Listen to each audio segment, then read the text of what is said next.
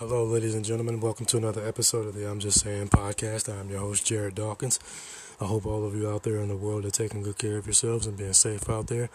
And I hope all of you out there are making good, smart, and careful decisions. But with that being said, ladies and gentlemen, one of the craziest NFL wildcard playoff weekends, or just NFL playoff weekends in general, that I've seen in a long, long time. And it started on Saturday afternoon when the Seattle Seahawks took on the San Francisco 49ers in a NFC West divisional playoff matchup. And in the beginning, this game was close. Seattle made it a game. They fought all the way up until they actually took a 1-point lead going into the half when they were up 17-16. But then, as we all know, in a Kyle Shanahan system, and with Kyle Shanahan and the 49ers in general, when their offense starts to get it going, along with how nasty and just how physical their defense is, once they start to get it going and they start to get their feet underneath them, it's almost like an avalanche. Nick Bosa, Eric Armstead, Dre Greenlaw, Fred Warner, Samson Ebukam, Jordan Willis, Jimmy Ward on the back end of that secondary, Talanoa Hufanga on the back end of that secondary, Charvarius Ward. This 49ers football team, no matter who the quarterback is, and I'm going to get into that get into that in a little bit. No matter who the quarterback is, when this 49ers football team starts to get it going offensively and defensively, they are pretty much almost damn near unstoppable. Which brings me to their offense. As we all know, Kyle Shanahan is one of the best head coaches in all of the National Football League. Been to multiple NFC Championship games. He's been to a Super Bowl. Could be on the verge of going back to one, in my opinion. I think the 49ers, in my opinion, will get back to the Super Bowl. That's just me. But as we all know, with Kyle Shanahan, he took this offense that he currently has. He took this offense from his father, and I'm pretty sure a lot of you out there know who Kyle Shanahan's father is. It's legendary head coach, or former legendary head coach Mike Shanahan, former head coach of the Denver Broncos. Kyle Shanahan took his father's system, turned it into his own, but put his own twist on it. And when you look at it, when you see Kyle Shanahan's offense, you see some semblance of his father's. You see some semblance of what his father used to do in this offense. But then when you see Kyle Shanahan's twist on it, is when you see the creativity along with the physicality to go with this offense as well. And the fact that this offense is as balanced as it is and as physical as it is, when you put any style of quarterback in this system, whether it be a Nick Mullins, whether it be a Jimmy Garoppolo, whether it be a Trey Lance in the preseason, or whether it be the last pick in the draft in Brock Purdy, who, by the way, speaking of Brock Purdy, I actually saw Brock Purdy play in college a little bit. Brock Purdy was a pretty damn decent quarterback in college at Iowa State. But for him to come into the NFL, be the last pick in the draft, and come into a system that absolutely just shows off his athletic capabilities, Brock Purdy is in the right system, okay? This system's not asking him to do too much, and this system is not asking him to do very, very little. This system is right in the middle of, okay, we're going to give you the keys to the car, and we're going to put the game in your hands, but we're going to put you in a position to succeed when we by the plays that we call when we put the game in your hands. And we'll also give you the chance to show off your athleticism a little bit. So that's why when you see guys like Brock Purdy go undefeated, as Brock Purdy has gone undefeated so far in his NFL career, I mean, pretty much blasting and beating Tom Brady in his first ever start. Brock Purdy, that is. And then in his first ever playoff game, watching Brock Purdy play, it was almost like Brock Purdy's been in the league now for 10 years. Watching Brock Purdy in that offense, it's almost like watching Brock Purdy, and he's just out there looking like he's been in the league 7 to 8 years because of how well he's ran this offense. Brock Purdy went 18 of 30 for 332 yards, 3 touchdowns, averaged 18.4 yards per play, 0 interceptions, was sacked 1 time, and had a QB rating of 131.5.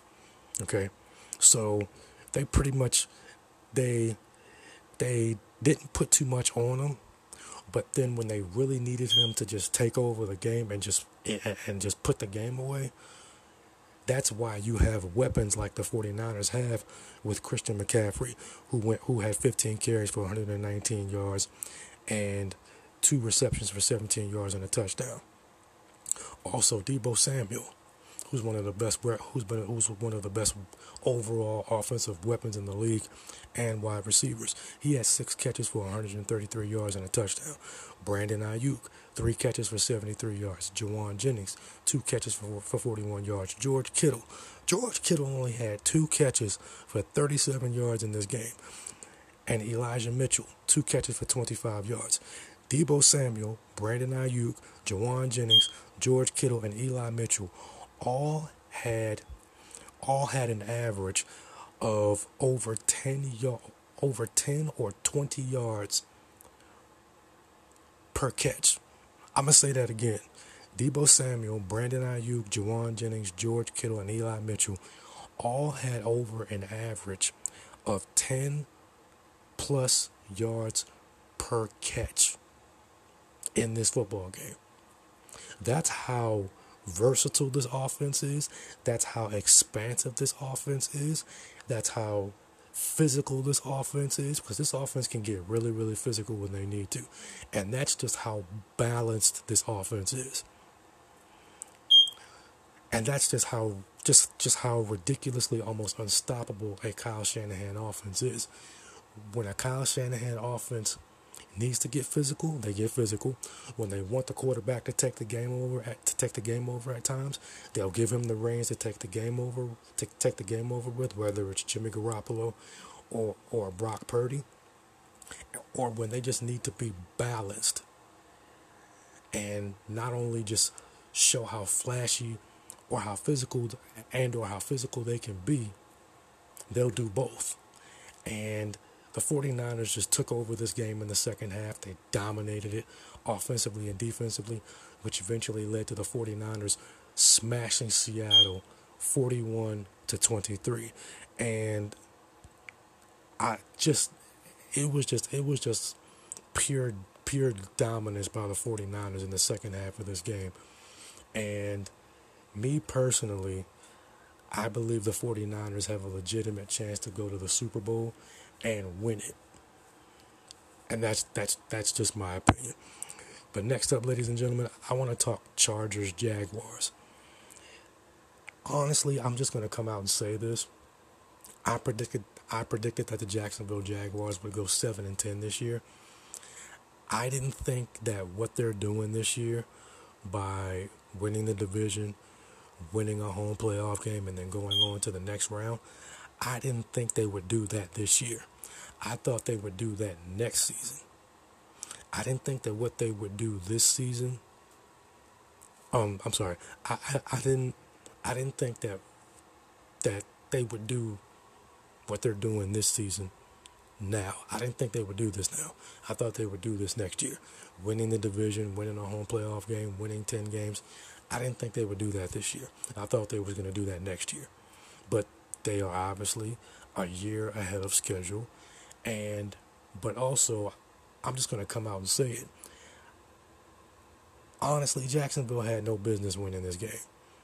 All respect to Trevor Lawrence for coming out in the second half of this game and stepping up and just absolutely flipping the switch and just never giving up and just completely turning around his performance and playing to the level of his capabilities. Because let's be honest. The way Trevor Lawrence played in the second half, or excuse me, the way Trevor Lawrence played in the first half of this game against the Chargers, you can't play any worse than what he played.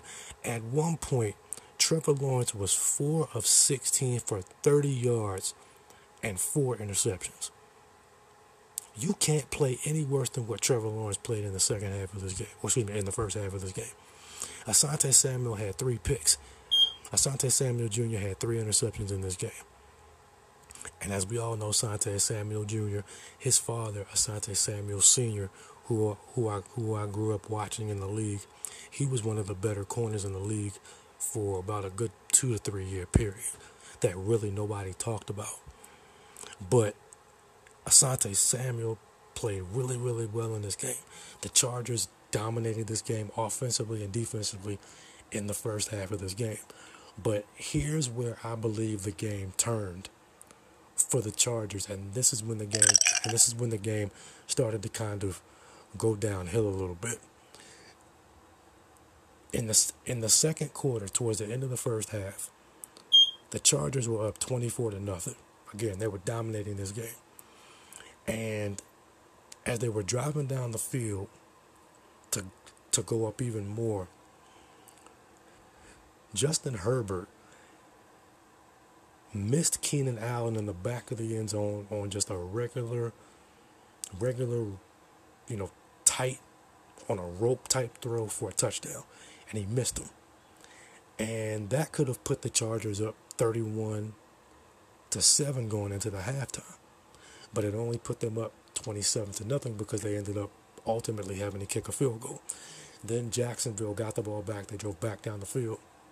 And they scored a touchdown to try to get some momentum to go into the half. And that's when you can kind of say the game turned a little bit. Because towards the end of the third quarter, this is when I knew the game was going to change. When Jacksonville got the ball midway through the third quarter, late third quarter, and they put up a touchdown to cut the lead from 27-7 to 27-14. And when when the Chargers drove back down the field to go back up 16, when they kicked the field goal to go up 30-14, in my mind, I'm thinking to myself, if Jacksonville scores another touchdown to cut the lead to 10 and then go for 2 to cut the lead to 1 score, this is going to be a problem. And that's exactly what Jacksonville did. Trevor Lawrence hit Zay Jones, who was so wide open it wasn't even funny. He hit Zay Jones on a 30-plus yard deep crossing route down the middle of the field. Hit Zay Jones. Zay Jones scores a touchdown. Jacksonville cuts the lead from 30-14 to 30-20. They go for 2, and now it's all of a sudden a one possession game, 30-22. And then after that, the wheels just started to fall off. And Joey Bosa committing the penalties that he committed because he was just so upset that the referees weren't calling false start penalties, weren't calling holding penalties.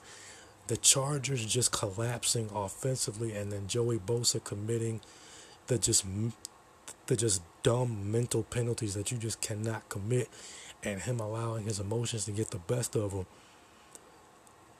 You cannot play as well of a game as the Chargers played in the first half, then collapse in the second half of that game the way that they did and expect to hold on and win that game. And again, all respect to Trevor Lawrence. Again, like I said earlier, Trevor Lawrence went 4 of 16 in the first half for 30 yards and 4 picks. In the second half, he came back, threw for over 60-plus yards, and threw 4 touchdowns. And led Jacksonville back to win that game on a game-winning field goal. Which, by the way, that play call that Doug Peterson made with Travis Etienne in the backfield, where it looked like they had 3 running backs in the backfield on 4th and 1, and it looked like they were going to push Trevor Lawrence forward for a first down, but pretty much all they did was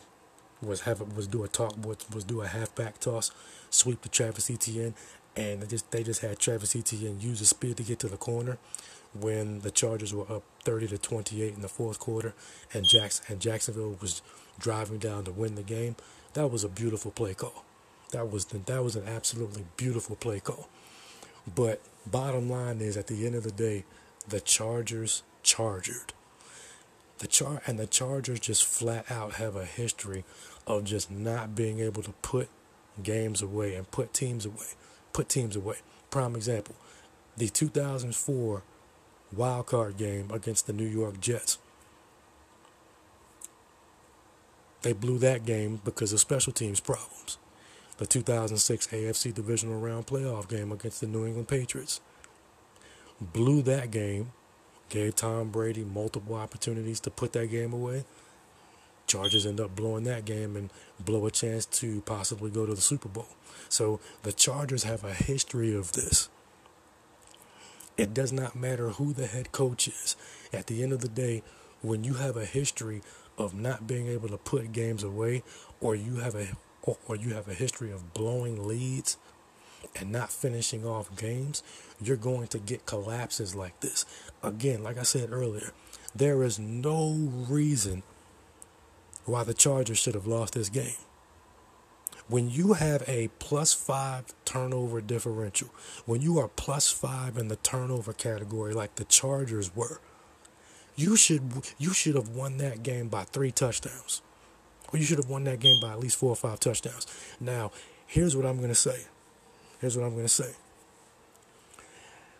Had Justin Herbert hit Keenan Allen in the back of the end zone on that easy touchdown pass late in the first half that Justin Herbert missed, or if Asante Samuel had ran back at least one of those interceptions for a touchdown, I guarantee you we're not even having this conversation right now. I guarantee you I'm not even talking about how the Chargers blew this game. If Joey Bosa doesn't lose his damn mind and let his emotions get the best of him and cost his team penalty yardage because he's just so up in arms that the referees aren't calling holding penalties or aren't calling false start penalties. If none of those things happen, if Keenan Allen catches that touchdown pass, if Joey Bosa doesn't lose his mind on the officials, if Asante Samuel runs back at least one of those picks for a touchdown, the Chargers win this game and they're moving on to the divisional round.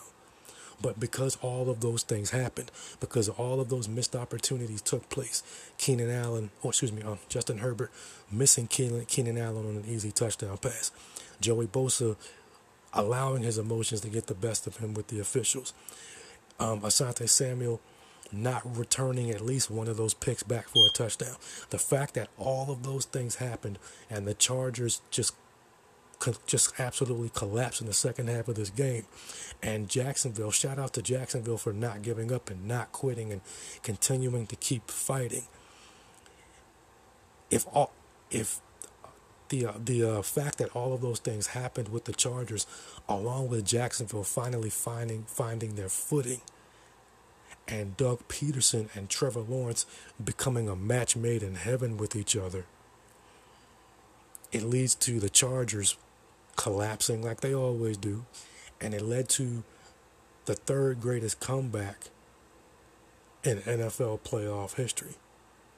And congratulations to the Jacksonville Jaguars. You've earned it. You deserve it. Trevor Lawrence is coming into his own like it's nobody's business. And what a better way to collect your first ever NFL playoff victory by playing as poorly as he played in the first half of that game, coming back in the second half and just lighting it up in the second half. And not only that, Doug Peterson putting him in position to make the plays that he needed to make in the second half of this game.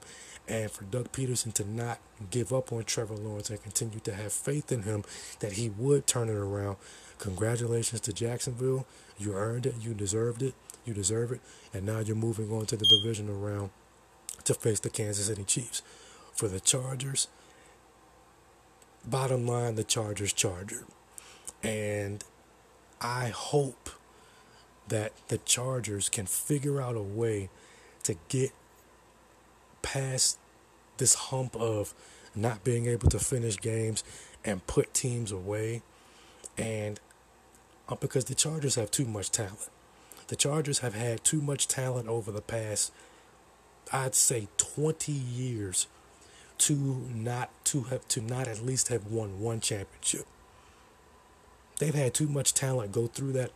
They've had too much talent go through that organization with LaDainian Tomlinson and Phillip Rivers and Antonio Gates and Vincent Jackson and guys like Eric Weddle and Sean Merriman,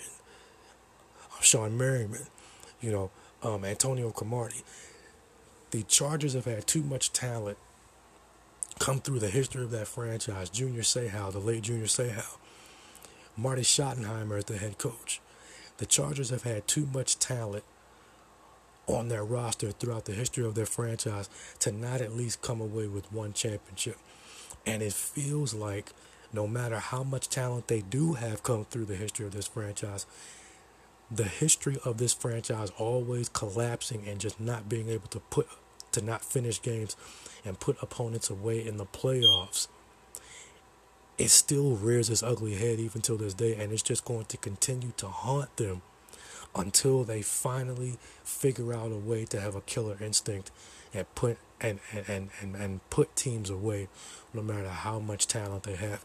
I would love to see the Chargers win a championship, but they just got to get over that hump of being able to put teams away in the playoffs and just not just have that cloud over them of just, okay, here we go again. The Chargers are charging again. But until they get that cloud out from over top of them, no matter how much talent they have, no matter how good of a coaching staff they have, until they get that cloud from over top of them, they're going to continue to do things like what they did this past Saturday night by collapsing in games like they did against the Jacksonville Jaguars. Next up, ladies and gentlemen, I want to talk about the Buffalo Bills matchup on Sunday against the Miami Dolphins.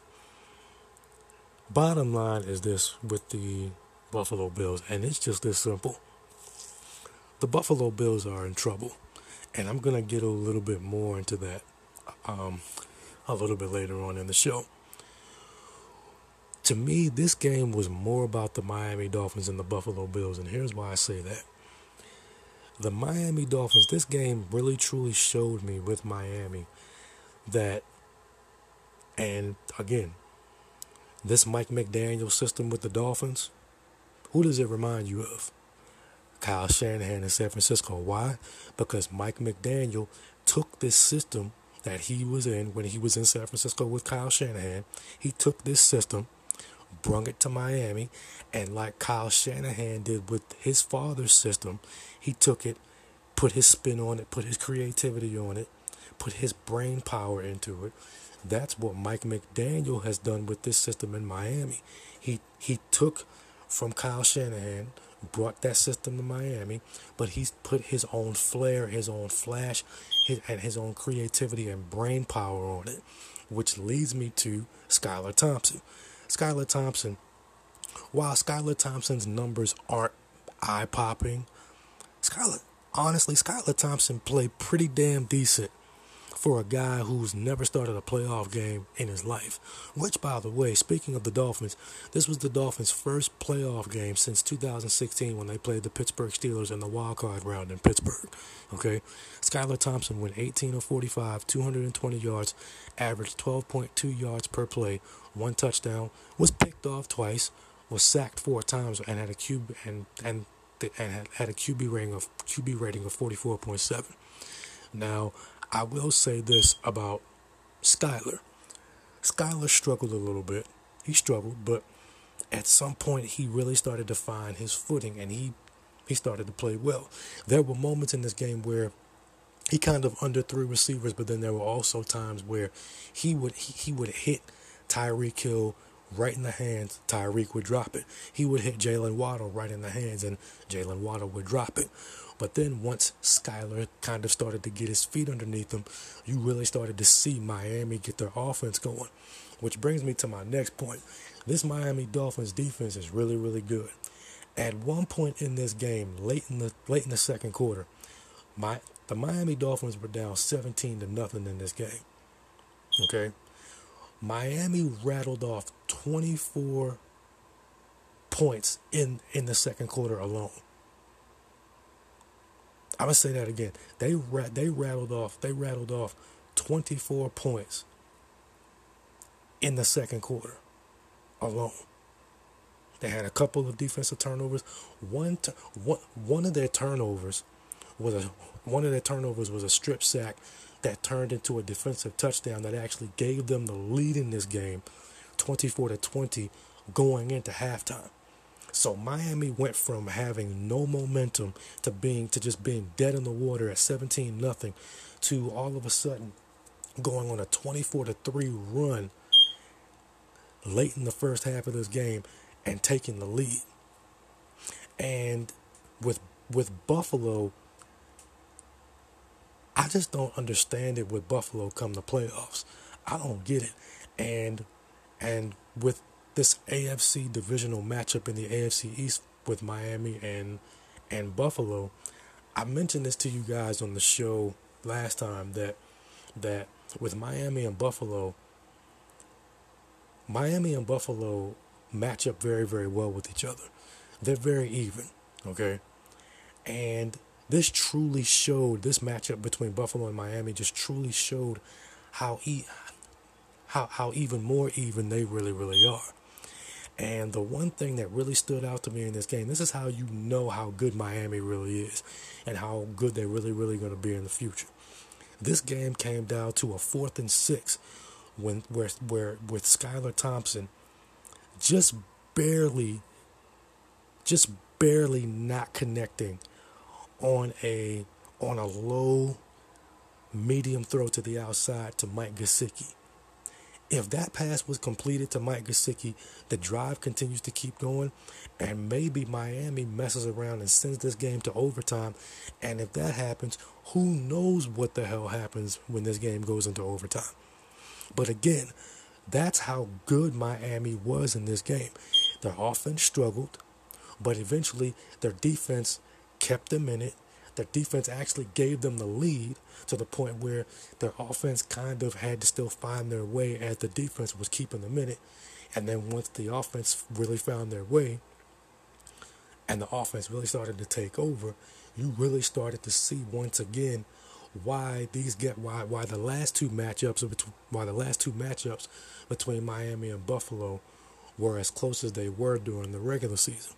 But ultimately, I came away from this game with Miami and Buffalo thinking to myself, Miami is one big-time quarterback or one semi-big-time quarterback acquisition away from not only beating Buffalo, but possibly taking over the division or having or just going head-to-head with Buffalo for the AFC East for the next 3 to 4, maybe even 5 years. Miami is that damn good.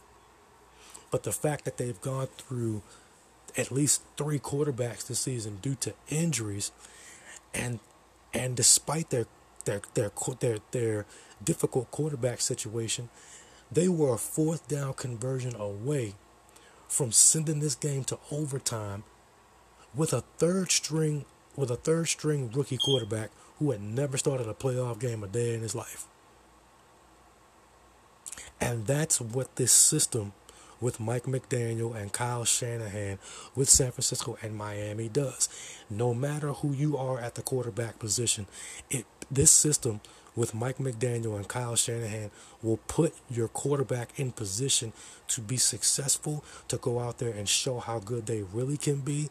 It'll show their athleticism, but then if you have the weapons in place to be able to put your quarterback in position to succeed, like Miami has with Jalen Waddle, Tyreek Hill, Mike Gesicki, and Cedric Wilson, and then with the 49ers with Deebo Samuel, George Kittle, Jawan Jennings, and Brandon Ayuk and Christian McCaffrey, when you have an athletic quarterback like Brock Purdy, when you have a quarterback like Skylar Thompson, when you have weapons like those two teams have, and when you're physical and as balanced as those two teams are, it does not matter who the quarterback is, because Mike McDaniel and Kyle Shanahan will put them in position to succeed, and then Mike McDaniel and Kyle Shanahan will both allow these quarterbacks to go out there and just make plays and let it rip from time to time. And you see it with Brock Purdy in San Francisco, and you saw it with Skylar Thompson and Mike McDaniel in Miami. But with all of that being said, Buffalo held on, even though Buffalo was kind of up and down throughout this game. Buffalo holds on for the 34-31 victory, and they're moving on to the divisional round to take on the Cincinnati Bengals.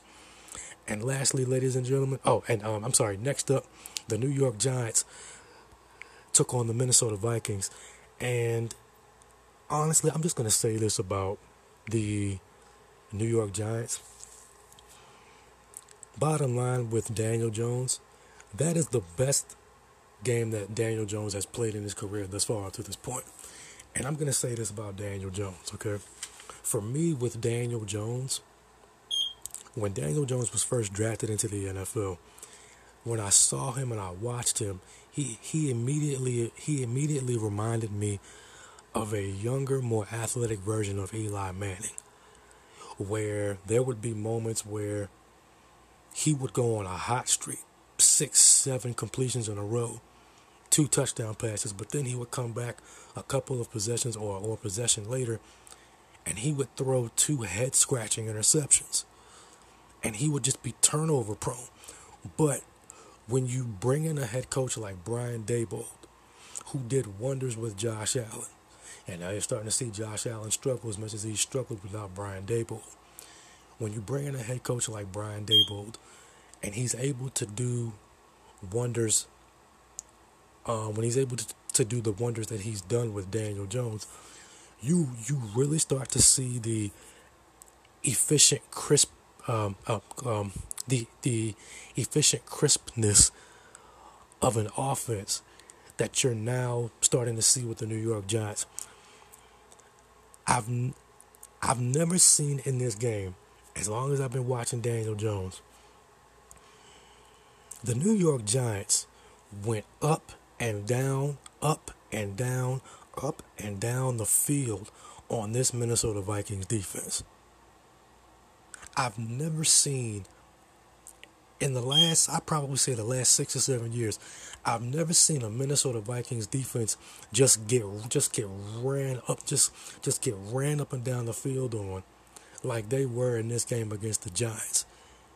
And Daniel Jones was just running this offense with such efficiency and crispness and productivity that realistically it got to a point in this game where you had wide receivers running wide open down the middle of the field on deep crossing routes. Seriously, no joke.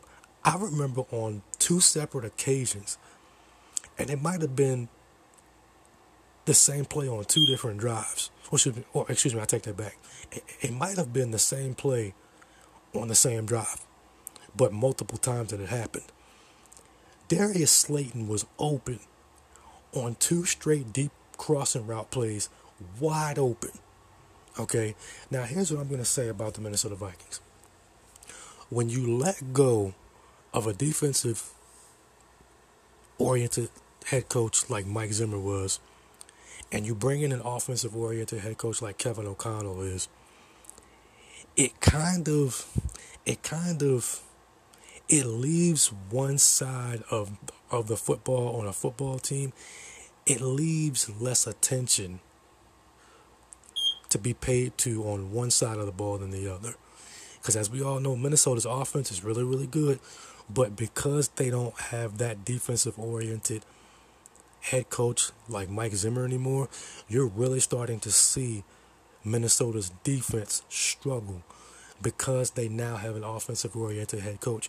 Whereas though with Mike Zimmer, Minnesota used to always have, for about a 4 or 5 year period, when Mike Zimmer was there, they would have a top 5 to maybe top 7 defense in the league, but then their offense would kind of struggle a little bit.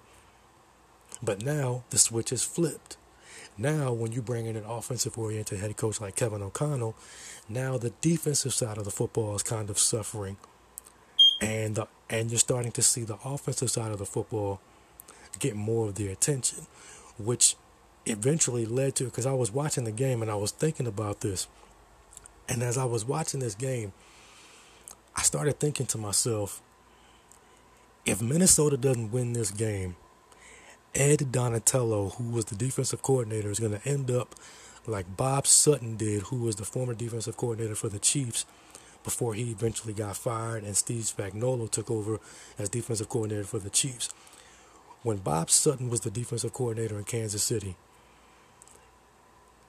when they played the Patriots in the 2018 AFC Championship game, I was watching that game and I thought to myself, if the Chiefs lose this game, Bob Sutton's going to get fired.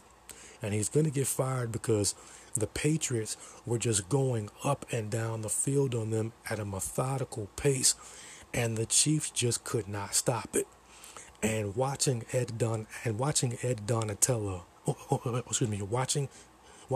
Donatel and that Vikings offense just not be able to get stops on a consistent basis, and just allowing Daniel Jones and Saquon Barkley and that Giants offense to just go up and down the field on them, I immediately thought of Bob Sutton, and I thought that Ed Donatel is going to end up just like Bob Sutton. And what ended up happening earlier on today, Ed Donatel was fired as the defensive coordinator by the Minnesota Vikings. And so again, with Daniel Jones with 24 35, 301 yards, averaged 12.5 yards per play, 2 touchdowns. He was sacked 3 times, but had a QB rating of 114.1. But then Daniel Jones also rushed for 17 carries for 78 yards. Saquon Barkley had 9 carries for 53 yards and 2 touchdowns. Isaiah Hodgins had 8 catches for 105 yards and a touchdown. Darius Slayton had 4 catches for 88 yards. Saquon Barkley had 5 catches for 56 yards. And bottom line, like I said before, when you have an offensive coordinator like Brian Daboll, and he comes in and he just changes the culture of this Giants football team, when he also brings in a guy like Wink Martindale, who has the just hyper aggressive mindset that he has on the defensive end.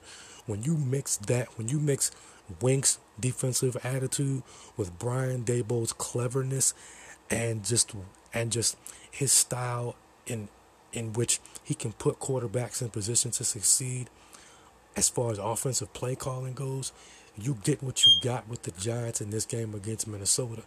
And this is probably the best game that I will ever see Daniel Jones play. And this is probably the best game that we'll probably ever see Daniel Jones play in his entire career. Now, he has a hell of a lot more football left to play in his career. I'm not saying that this will be the best game that he's ever played. But this game that Daniel Jones played, it was efficient, it was crisp, it was beautiful, and it was amazing to watch. It was almost like watching a whole brand new Daniel Jones.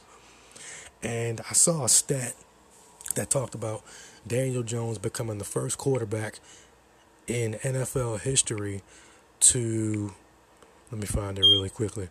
Daniel Jones became the first quarterback in NFL history to throw for over 300 yards and rush for 70-plus yards in a playoff game. Michael Vick never did that. Steve Young never did that. Michael Vick never did that. Steve Young never did that.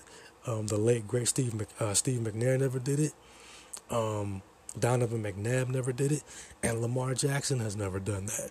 So for Daniel Jones to do that shows how good of a performance he really, really had in this football game. And it was just amazing to watch. Congratulations to the New York Giants. Daniel Jones played a hell of a football game, and they will be moving on to take on the Philadelphia Eagles in an NFC East playoff divisional matchup, and I can't wait to watch that game. And lastly, Monday Night Football, the Dallas Cowboys against the Tampa Bay Buccaneers. Bottom line is this. Dak Prescott was on fire in this game. Okay? Dak Prescott went 25 of 33 for 305 yards, averaged 12.2 yards per play, 4 touchdowns, no picks, was sacked one time and had a QB rating of 143.3. Tony Pollard had 15 carries for 77 yards. Ezekiel Elliott had 13 carries for 27 yards. Dalton Schultz, 7 carries for 95 yards, 2 touchdowns. CeeDee Lamb, 4 catches for 68 yards and a touchdown. Michael Gallup, 5 catches for 46 yards and a touchdown. This game for the Dallas Cowboys, honestly, this game for Dallas wasn't even close, okay? It got to a point in this game where when you really started to watch it and you really started to pay attention to it, you kind of felt like towards the end of the third quarter when Tom Brady hit Julio Jones for a touchdown, you kind of felt like maybe the Buccaneers will get it going, but Dallas's defense just dominated this game. Dallas's offense was just really efficient and took over this game. And congratulations to the Dallas Cowboys. They deserve it. They earned it. And they're moving on to the divisional round to take on the 49ers in the divisional round of the playoffs. But coming up next, ladies and gentlemen, I'm going to tell you guys why the Buffalo Bills are in trouble in the postseason moving forward after their narrow victory over the Miami Dolphins, and I'm going to give you guys my predictions for the AFC divisional playoff for these AFC divisional playoff and NFC divisional playoff games this weekend. That's coming up. Stay tuned. All right, ladies and gentlemen, welcome back to the show. I want to talk about the Buffalo Bills and why I believe the Buffalo Bills are in trouble moving forward in the playoffs, starting with the AFC divisional round playoff matchup that they have this coming weekend against the Cincinnati Bengals. Ladies and gentlemen, this is the second time now in a 3-year period on Wild Card Weekend that I've seen the Buffalo Bills struggle to win a playoff game while also letting their opponent that they've played against hang around in the game. When you are the Buffalo Bills and you are as talented as they are, you cannot, as a football team, have 3 turnovers, allow your quarterback to get sacked 7 times, and allow a team with a third-string rookie quarterback who's never started a playoff game. You cannot allow a team like that, even though Miami has talent too, but you cannot allow a team like the Dolphins to hang around in a game like that, which, by the way, they did this. The Buffalo Bills did this a couple of years ago when they played the Indianapolis Colts in the divisional round. The Indianapolis Colts hung around in the game. Their defense kept them in it like Miami's kept them in it.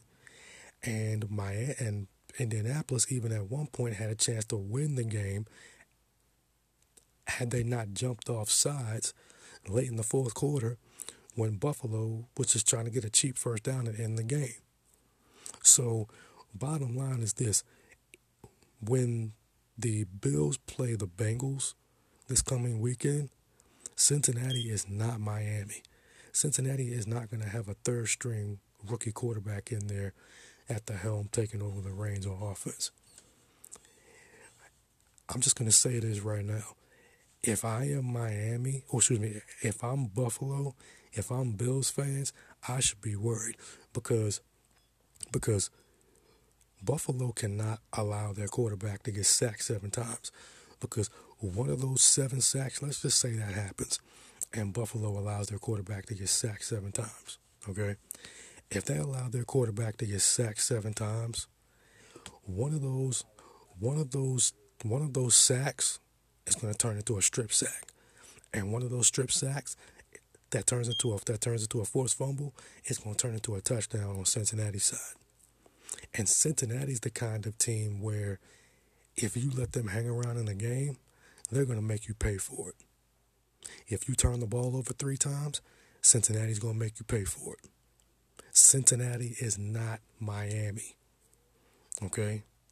So, Buffalo, just like they've done the last 2, just like they've done 2 of the last 3 times in the wild card round, they cannot let their opponent hang around in these games. They cannot play as reckless as they did.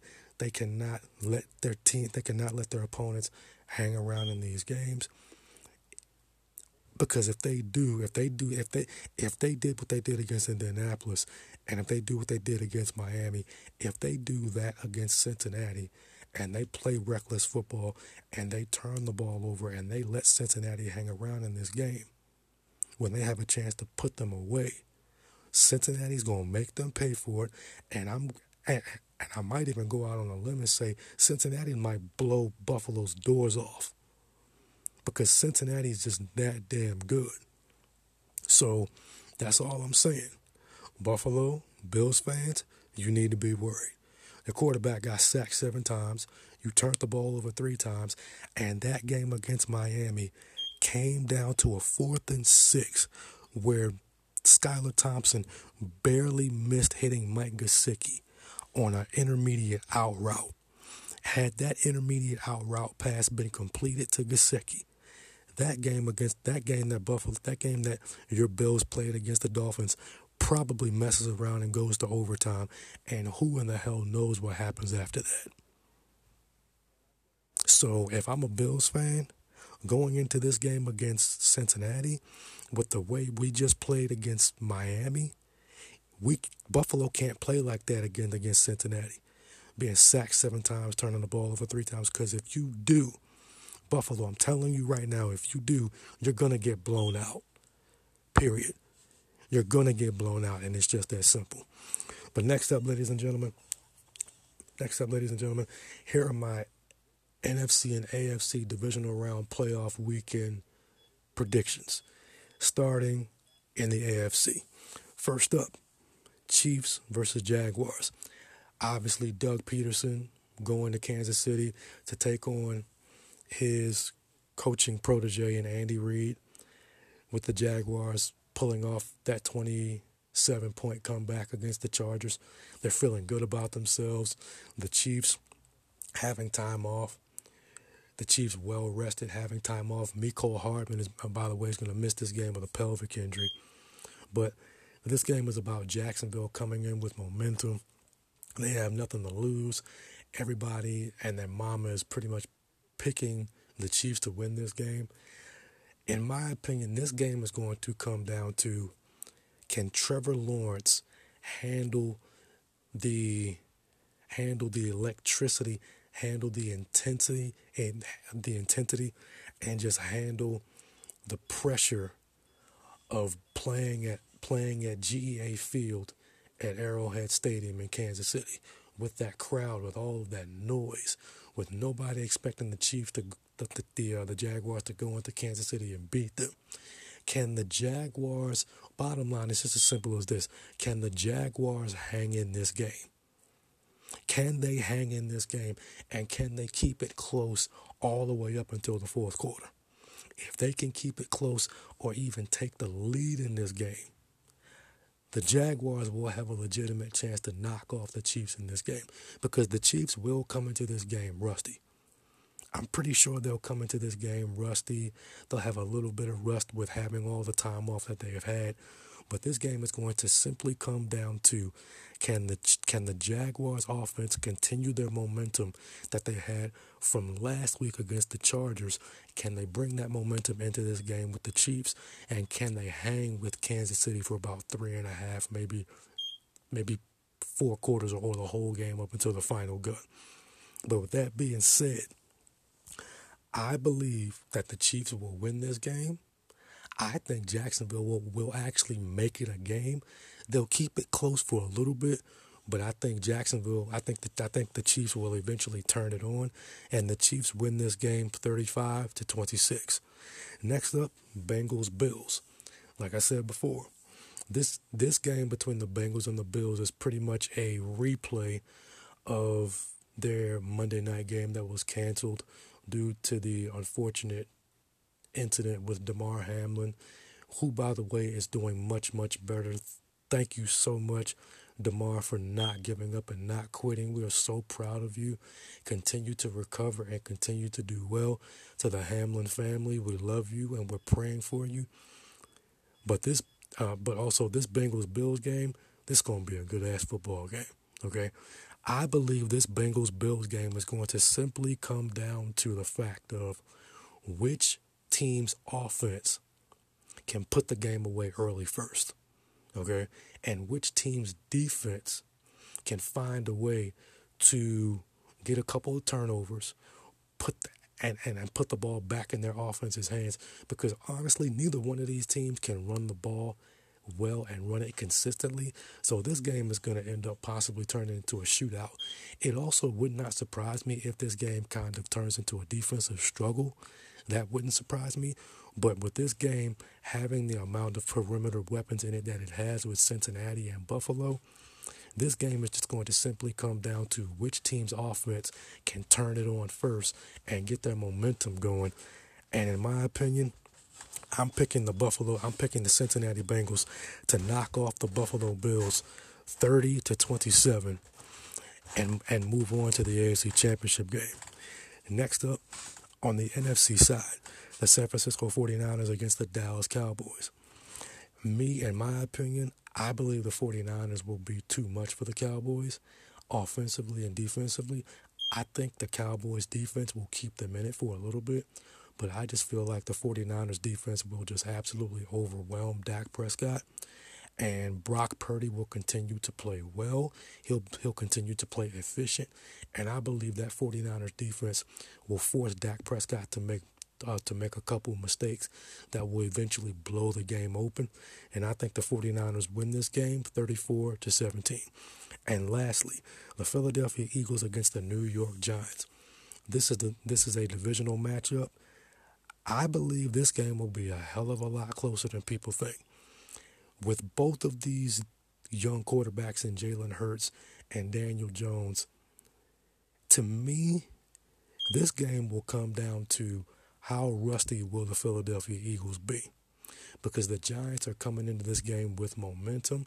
They're coming into this game hot, offensively and defensively. Bottom line is this with the Giants.